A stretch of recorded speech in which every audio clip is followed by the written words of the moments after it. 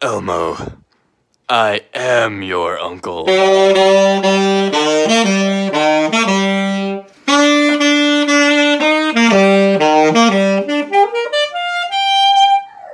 Once upon a time, there was a happy little traveler that stumbled upon a giant tree. This tree was made out of wood, as trees are usually made out of wood. Despite what seemed to be a really plain tree, made out of wood, it had a weird aurora. The happy little traveler was curious how the tree had grown so big. How old was this tree? Surely older than the happy little traveler, which was saying a lot. Smelling the tree, the traveler saw the answer to world hunger. Oh my goodness, this is it, the answer! I will solve world hunger! The little traveler was ecstatic. However, he had one problem. He needed a way to carry the tree back to Norway. He whipped out his pet woodpecker and began swinging him vigorously against the tree. Soon, the tree came crashing down, shaking the forest.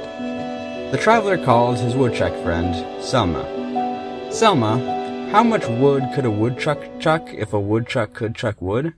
Yes! Selma barely choked this word out as she lay decrepit on the ground, her exoskeleton shattered by the impact of the tree. The little traveler had, in fact, forgot the woodpecker need not be swung against a tree like a hammer, for just a little bit of its beak could be used to dissolve a tree. Selma passed away, and with it, the secrets far beyond the comprehension of anyone. Why did the wise old man make such a fatal error? He decided he didn't care, for he had the secrets to the universe at home. Almost everyone did at this point, for it was common knowledge after Donald leaked government secrets.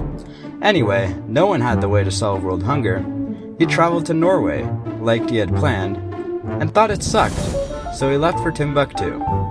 Timbuktu was where he would start his process to solve world hunger. Though of course, he wasn't all innocent. He was bent on getting something for himself.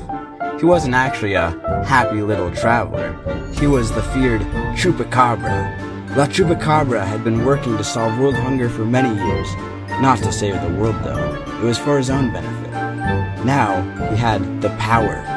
He can combat the great Elmo. It's on. Oh my god.